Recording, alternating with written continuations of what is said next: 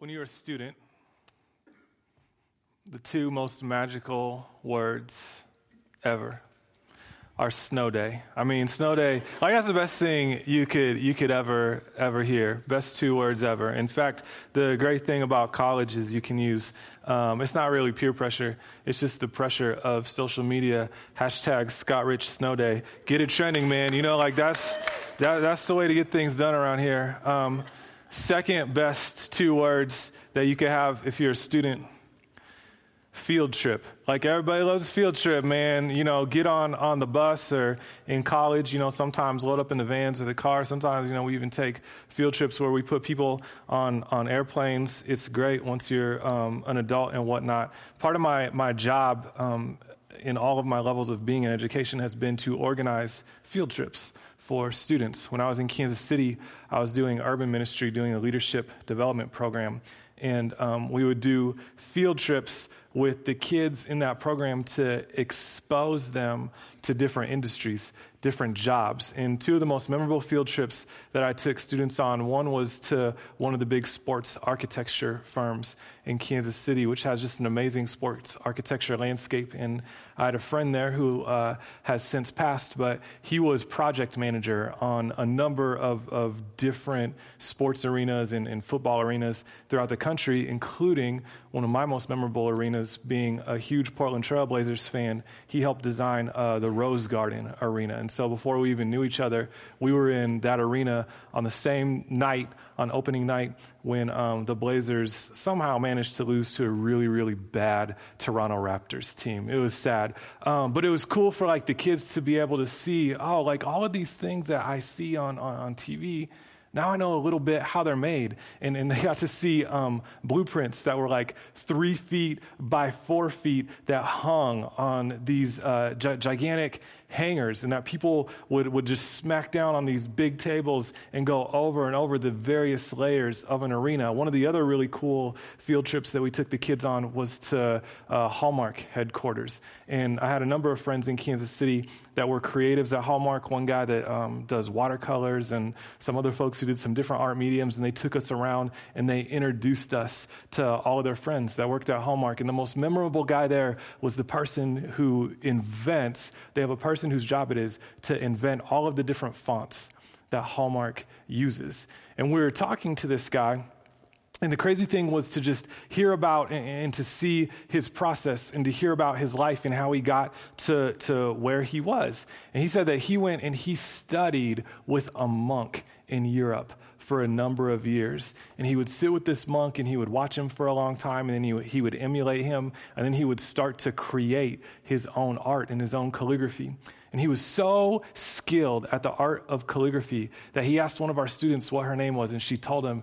And he took a paintbrush in his right hand, and he took a paintbrush in his left hand, and he wrote her name with his left hand like we would read it, left to right and right side up, while simultaneously with his right hand, he wrote her name upside down and backwards. And it was perfect, and it was beautiful, and it was art. Field trips are fun because they get us out and they expose us to things that we may have never seen before, and they help us to think about the world around us in a different light. That's part of the education process. Did you know that in part of the education process of the prophets, sometimes they even got to go on field trips?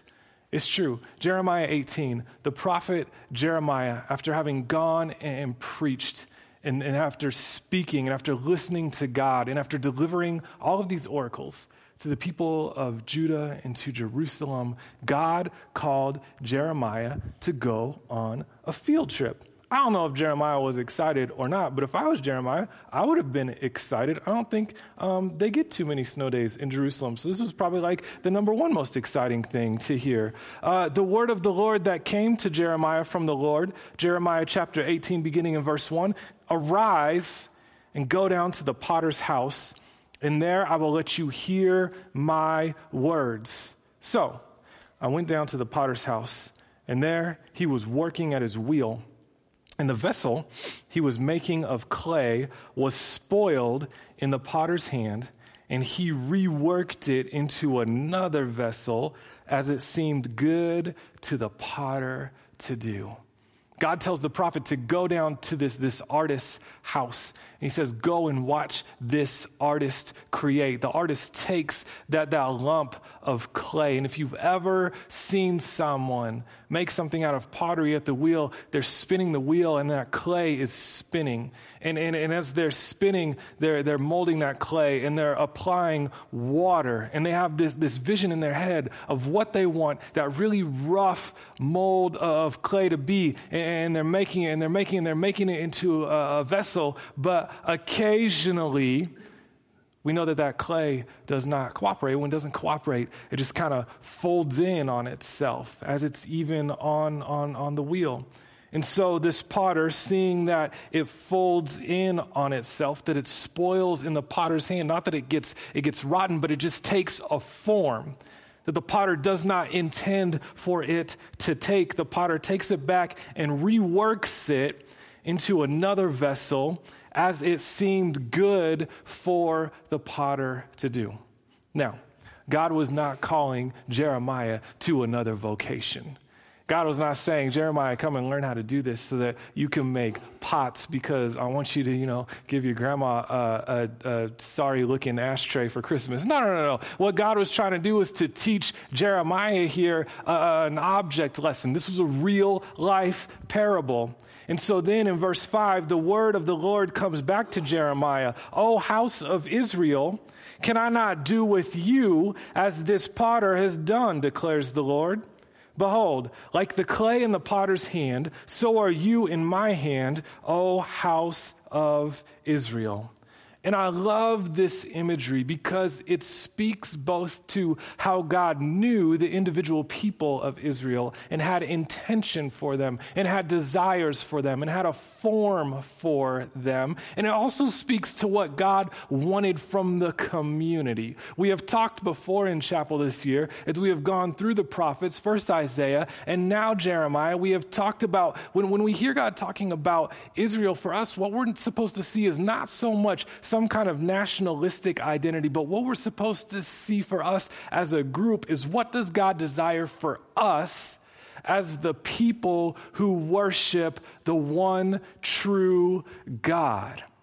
And so God has this thing that he wants to do in individuals' lives, but he wants them to come together. He wants them to coalesce. He wants them as individuals to be this one vessel that has its intended form and its intended purpose. Like the individual part of this, of God working in individual human lives, you see this because the artisan here is working, the potter is working with clay.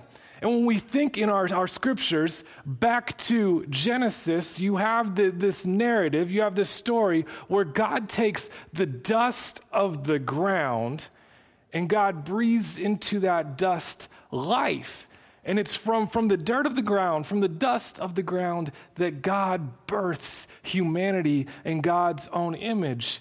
And we know that clay comes from the ground. And in fact, the dust, especially in this region, is something that blows over atop the rock or atop the clay. And so as this potter is working, I think there is a sense in which we are supposed to see this notion that God wants to do something with us, that God wants us to be vessels that are beautiful and have purpose. And at the same time, God wants us to be a part of a meaningful, called community that finds our value and our purpose in worshiping God. And so God goes on speaking to Jeremiah, saying this, if any time I declare concerning a nation or a kingdom that I will pluck up and break down and destroy it, and if that nation concerning that which I have spoken turns from its evil, I will relent of the disaster that I intended to do to it. And if at any time I declare concerning a nation or a kingdom that I will build and plant it, And if it does evil in my sight, not listening to my voice, then I will relent of the good that I had intended to do to it. Now, therefore, say then to the men of Judah and the inhabitants of Jerusalem, thus says the Lord, behold, I am shaping disaster against you and devising a plan against you. Return everyone from his evil way and amend your ways and your deeds. There is a word for people here, but primarily the word that God is giving them is what? It's a word about God, right? It's a word about the nature of God. That being that the nature of God, one of the things about God that is unchangeable is that God has ultimate authority. God has ultimate sovereignty. God has ultimate say, is what we could say if we're not used to all those fancy-dancy theological words. God has the number one highest say over what happens. In that God, in God's goodness and in God's justice, in God's mercy, in God's knowledge, in God's wisdom, God has the power and the right to change his own mind.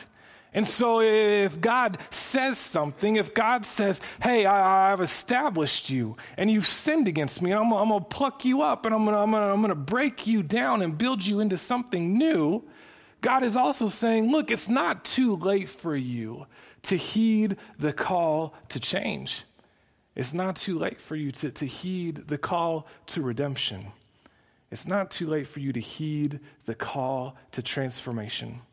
And at the same time, if there are people who have been called and they're in the good graces of God and they are being blessed, then God is saying, it is not beyond the scope of my power, my authority to change my mind if the covenant has been broken, to try to point you back in the right direction, to try to remold you into that form that I have first intended for you. And so the first thing that God is speaking of here is God's own character and God's own authority. But the second thing that God is speaking to here is a call that is on our lives, a call to be formed and a call to be transformed. And so God looks at the people and he says, there's this thing that I've created you to be, and you are not living up to that form right now. The vessel has folded in on itself. This clay, this thing that I have breathed life into, the life has gone from it. And it no longer has the beauty or the art or even the purpose that I intended for it. But it's not too late.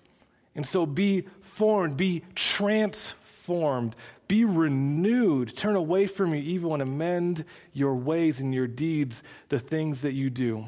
And the response of the people is very interesting here in verse 12. And in fact, it's a bit depressing.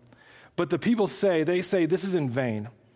We will follow our own plans, and we will, everyone, act according to the stubbornness of his evil heart.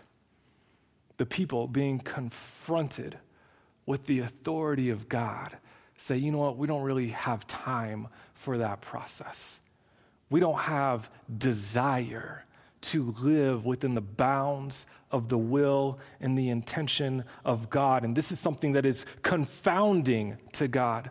Because as God looks at the people that he has spoken into existence, that he has so many plans for, to this God, they are denying something that should be undeniable. Therefore, thus says the Lord, ask among the nations, who has heard the like of this? The virgin Israel has done a very horrible thing. Does the snow of Lebanon leave the crags of Sirion? Do the mountain waters run dry? The cold flowing streams, but my people have forgotten me. They make offerings to false gods. They made them stumble in their ways in the ancient roads and to walk into the side roads, not the highway, making their land a horror, a thing to be hissed at forever. Forever, everyone who passes by is horrified and shakes his head like the east wind. I will scatter them before the enemy. I will show them my back, not my face, in the day of their calamity. Now, you know what? We don't know much about, most of us don't know much about what Lebanon looks like. Most of us have not been to these mountains that are talked about. But what God is talking about here are things that have been put in the natural order. It would be like if God said, does the Atlantic Ocean run dry? No, it doesn't. The ocean is always, just like my jump shot, gonna be wet. No, just kidding. My jump shot is horrible. It's broke like a joke. Is Hoth ever not snowy? No, it's a permanent blizzard there. Is Sterling, Kansas ever not windy? No, it's always windy. And while that used to be a very discouraging thing to me, I found this way to kind of placate myself. Did you know that in the Hebrew, the word ruach, which means wind, also means the Spirit of the Lord? And so when I walk by and the wind is just cutting through my wool coat and the 8 layers of sweaters that I'm wearing, I just say, thank you, Spirit of the Lord, for piercing me to my soul. I'm encouraged by this today. That's what I say to myself. God is saying, look, I made you to be something. I made you to worship me. I made you to have your presence in me. And this thing that you are meant to be, my bride, the one who is supposed to be pure, you have taken this thing that is very much supposed to define you, and you have thrown it away. And everyone around you sees that you have thrown it away. They suck their teeth at you. They are horrified. They shake their head. And because of that, because you have lost your grounding, because you have lost your anchor, you are at risk of being scattered before the enemy. You are at risk of me turning my back to you and not my face to you. You are at risk of calamity. God has used the strongest language possible to call the people back to transformation, to call the people back to repentance, to call the people back and say, just be what you were supposed to be, because that's a good thing. And what do the people say? Their final word in verse 18 is, then they say, come, let us make plots against Jeremiah. For the law shall not perish from the priest, nor the counsel of the wise, nor the word from the prophet. Come, let us strike him with the tongue, and let us not pay attention to any of his words. Isn't that wild? Isn't that wild? That they acknowledge that there is wisdom that will be given to them from wise counsel. And they say, we don't want the wisdom because we don't want to live within the bounds of the wisdom. Isn't it wild that they say the law will be here with the priest? And so we're just going to shut the priest out because we don't want to live within the bounds of the law. Isn't it a little bit crazy that they know that the prophet is here bringing them a word? And so what they say, instead of saying, we know that the prophet is going to be here, that this person has been sent, so we should listen to them, they say, we are going to shut the prophet out. They have no need, no space in their lives. They have no desire, no want to be transformed. All they want to do is to stay living in their sin. Here's the deal. God is calling all of us to a life of transformation. And we know that in a New Testament context, God is calling us to be transformed into Christ-likeness, to take on the character of Christ and to embrace the work of Christ, those things that Jesus has called us and wants us to do. And so my question for you is this: who's transforming you? Who's transforming you? Because especially at this age of 18 to 22, you are in a stage of your life where you are changing. Like, I think the place where we change the most is like, when we're 0 to 2.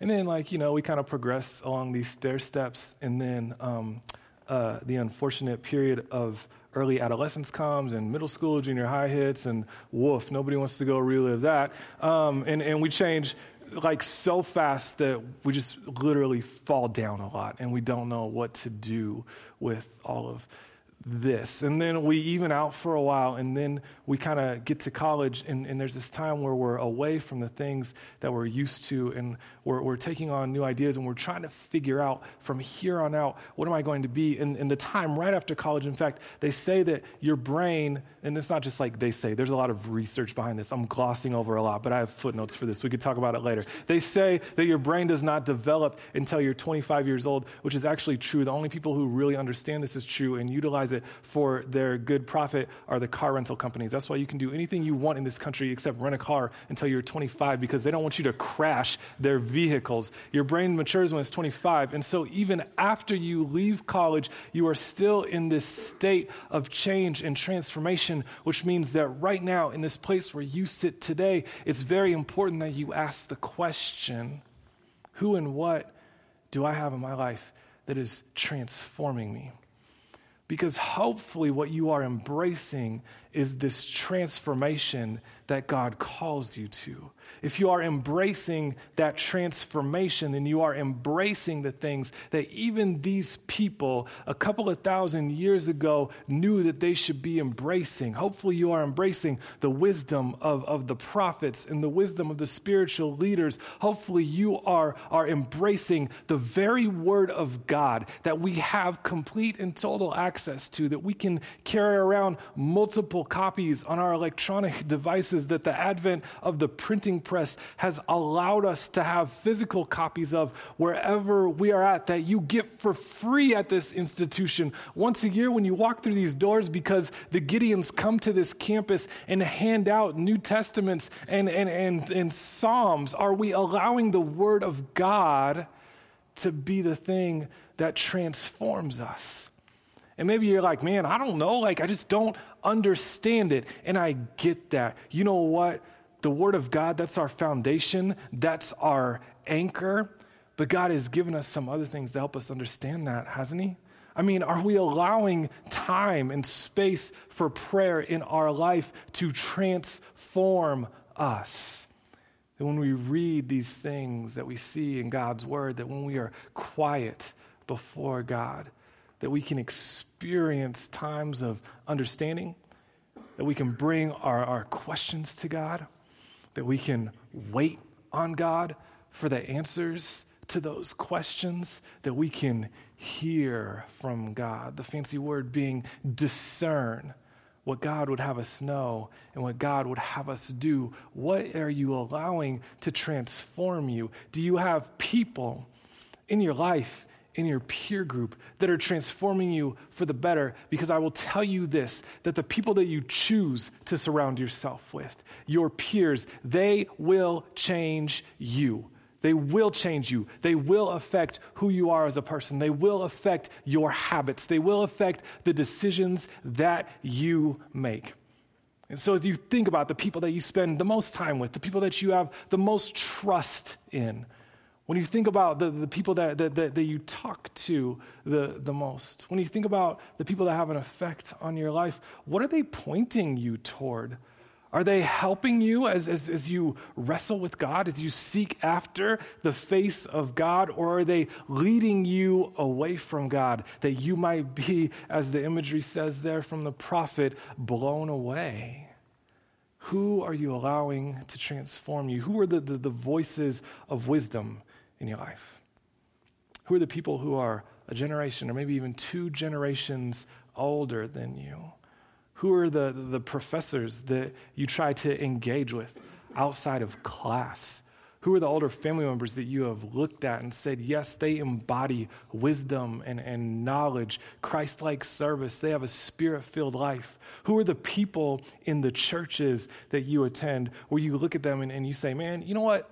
I kind of wouldn't mind being like them when I grow up. And maybe you don't want to be totally like them, but maybe you could see something in their life. Maybe it's the length of their marriage. Maybe it's the intensity of their worship. Maybe it's the evenness of their demeanor that tells you that the Spirit of God is upon them and that they've put some kind of effort into their spiritual life. Maybe it is how they serve so selflessly and give of themselves. Jesus, just like Jesus loves us and gave himself up for the church, who is it that you are allowing to transform you? Because we are all called to be transformed into that vessel that God has created us to be.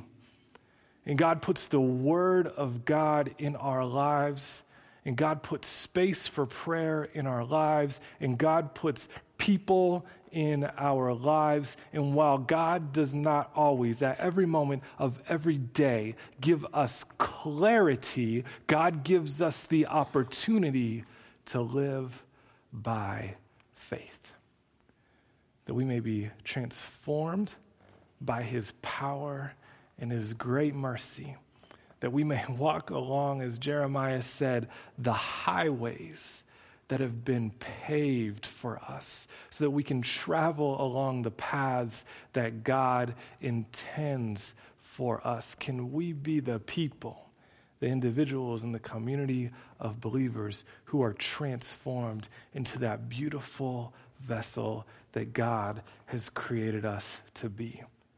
Because you know what? That is God's intention. That is God's will. That is God's desire. That is God's heart. Let that be our intention and our will and our desire and our heart as well, that God may turn his face toward us as we live in covenant relationship with him. God, we are so thankful for this opportunity to consider you. And we are thankful, God, that you even allow us to stand in the face of your authority and in your goodness and your purity. We thank you, God, that you have put so many opportunities and that you will invite us into the presence of so many people and that you will speak so many words to us through your Holy Scripture and through your Spirit as we pray to you to help us figure out the very tricky and difficult task of how to embody your calling in this world. We thank you, God, for the times in our life that are times that are filled with change, that we don't have to feel like we're just stagnating or running out the clock, but that we can feel as though every day we're invited into your presence, that we are invited to do your will. Help us not turn our backs on you, God, but help us to run to you, for you are our good creator, you are our good father, and you call us your children. In Jesus' name.